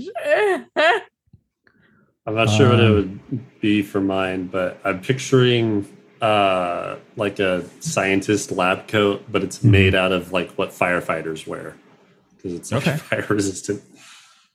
So a little bit heavier. Kind of. A little bit. Yeah. I'm not sure. Okay. One of the things what I'll do is like when you all send me your character sheets and stuff and for those of you where we're going to customize your weapons, some of the other things that we should look at are this is advice from the book to have, we got the 4 crit damage. We have a couple people that can do that, which is great. but also having people who can do high endurance damage with a weapon and who might be able to deal splash, because splash will deal with like minions and things like that too. So we'll look to see if, for those of you who haven't locked in on that. But don't really need to worry about it now. But locked on, there's ways that a party can kind of build and synergize with that trait. But we'll worry about that later. You don't got to worry about right this second. Okay. All right. So the next thing is a utility. So we've done weapons, we've done outfit. Utility is basically just like, they're just like extra items that can do cool shit. Like that's basically what they are. And there's a bunch of different categories. You can only have one kind of utility per category. By default, you should get one at character creation, but there's ways that might have changed depending on what you picked or here and there. I think Palantir, for instance, get a second one, but one kind. So like, for instance, as the game progresses, you can't have like 2 utilities from the shield category. There might be a trait that changes that, but like by default, that's the rule. But you get one for free at character creation. And there's lots of different ones that you can do. I've got it narrowed down. I'm going to do medicine. Okay. I don't know which one I want. There's bio. You're just picking all of them. I just want all of them. Yeah. But there's bio reconstructor. Super cool. Okay. Euthanation kit. Why did I laugh at that? That's weird. Why did I just so instinctively laugh at that? What does that say about me? Because Chuck is saying it. So there's everything I say is funny. Or flesh rejuvenator. Okay, that's just objectively funny. It is. I don't know which one I want. It's going to be either bio reconstructor or flesh rejuvenator. So the other thing is, but then there's also the stims that if you're looking to like help people, it's the fuzz plug or a hit of haste or a puff of clear or a can of draz or a dose of fade. If you want to like help us. Yeah. The other thing is stuff I was looking at does. The other thing is some of these, by the way, if you look in the notes, we'll note that they are a toolbox of some kind. Toolboxes can be used to get bonuses on associated skill rolls. So if something is like a medicine toolbox and you use it when you have it with you and when you're rolling a medicine, you can actually get a toolbox bonus from it. And there's toolboxes basically for everything. So yeah. With that, my tray, did you see the flesh rejuvenator? Sounds like a you kind of thing, Chuck. It does. Sorry for talking over you. My tray, there's emissary pheromones that are small and count as a persuasion toolbox. Why? Where? Under stims. No, I did not see that. That's second section. All one resources though. I'm all out of resources. Oh, that's a shame. Well, you could have had the pheromones, but you wanted the big gun and you wanted the special suit. God, just the jealousy. Which one's sexier? Is pheromone sexier or haze mesh suit sexier? Don't know how to answer that. Damn it, I thought you were a scientist, Chuck. I mean, they both have their merits. Like a mesh suit. Okay. Pheromones. I think the mesh suit is more upfront about it. And the pheromones is more like mesh suit's how you get your sugar daddy, and the pheromones is how you keep them. It's of course. Teamwork. Okay, so my next resource can be spent on the pheromones. Okay. You could still get one right now for free from something else because there's plenty. Yeah, of these I think I need to take some random look at this because there's Don't worry about that right now. Yeah, I'll add mine later if the people have already picked. That's great. Jeremy, did you just notice the bots category? You have somebody giving coins out to people. I'm helping. Oh, that's so wonderful. There's a bots category. Oh my god! It's a companion. Yeah. Oh, I'm so happy about that. Oh, little buddy. So let's see. Where are we? I think let's shore up all this item stuff between because I do think some of this there's a lot to look at. There's so many things you can choose from. So much cool stuff. So I want to do like a couple quick questions for you all, and then we'll leave. And so this is not necessarily from the book. This is just for me as we kind of get set up. So this is just a couple tiny character crew building questions that I'm just kind of curious about, and we'll do these just kind of in order. And I've totally stole this from people. So Joe, you're up first. I would like you to tell me something what went wrong on we're going to start the game with you all already knowing each other. You're already part of a crew. We're not going to do any awkward introductions. We're just boom, you're together. So okay. Joe, what went wrong on your most recent job? You can speak vaguely and I can try to make it setting specific. It's fine. So don't worry if you're not sure how to answer. We didn't rescue everyone alive. Okay, had some casualties. Okay. Yep. All right. Maitre, question for you all. What is one good rumor about your group, or maybe somebody within the group, that is true? It's a good rumor, and it's actually a true rumor. That's true. Yeah. Something people say about you guys, or at least some of you, or something like that. Right. The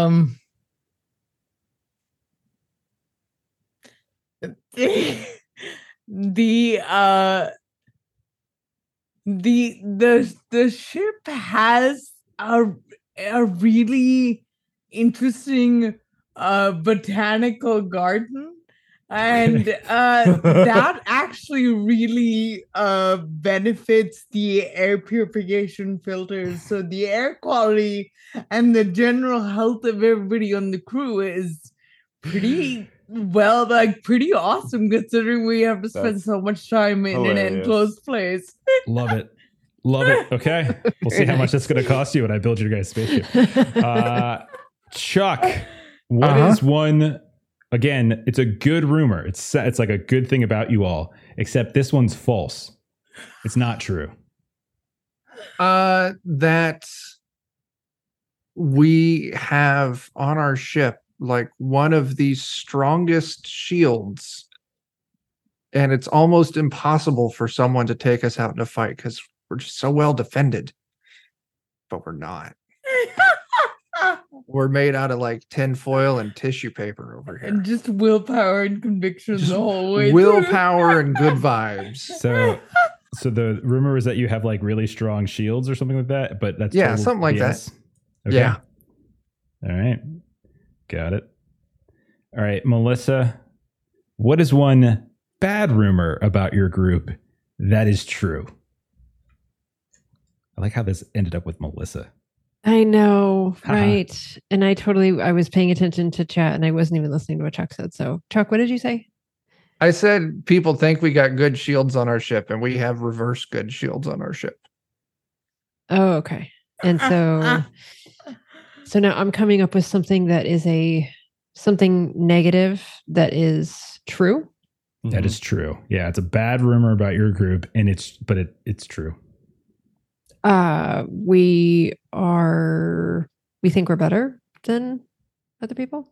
Okay. Oh, that sounds true. I know. We are. But it's not my character definitely does. But it's so you think you're better than people and you are better than people. Okay. So but kind of in that like, and when people meet us, we are pretentious. You know, the crew of those people, they're such pretentious jerk faces. Okay, got it. Yes, we are pretentious jerk faces. Perfect. Well, now I'm definitely adding the fashionable thing to my armor. That's why I got a tie on. Slots do we get? Or equipment slots? Utility was one. Back up. Now I get it. Equipment slots was that such and such plus strength. Yeah. Now I get it. Jeremy, and then you've got to calculate the size. Jeremy, what's one bad rumor about you or your group, and it's a false rumor? It's not true. Oh, false negative. I think like somebody accused us of being thieves. I'm not sure what job there was, but maybe people like accused us of having absconded with some funds somewhere, or just no, we earn our shit. But somebody along the way spread that rumor that you guys are obnoxious, pretentious thieves. With a really pretty botanical beautiful garden and a badass shield on your ship. Okay. Last question, and then we're out. What's the name of the ship? Oh, I thought we landed on a Hot Pocket. Hot Pocket is an old joke. I got it. We've done it before. Wait. I had have to actually be. I posted it in Where'd you put it? It was in chat.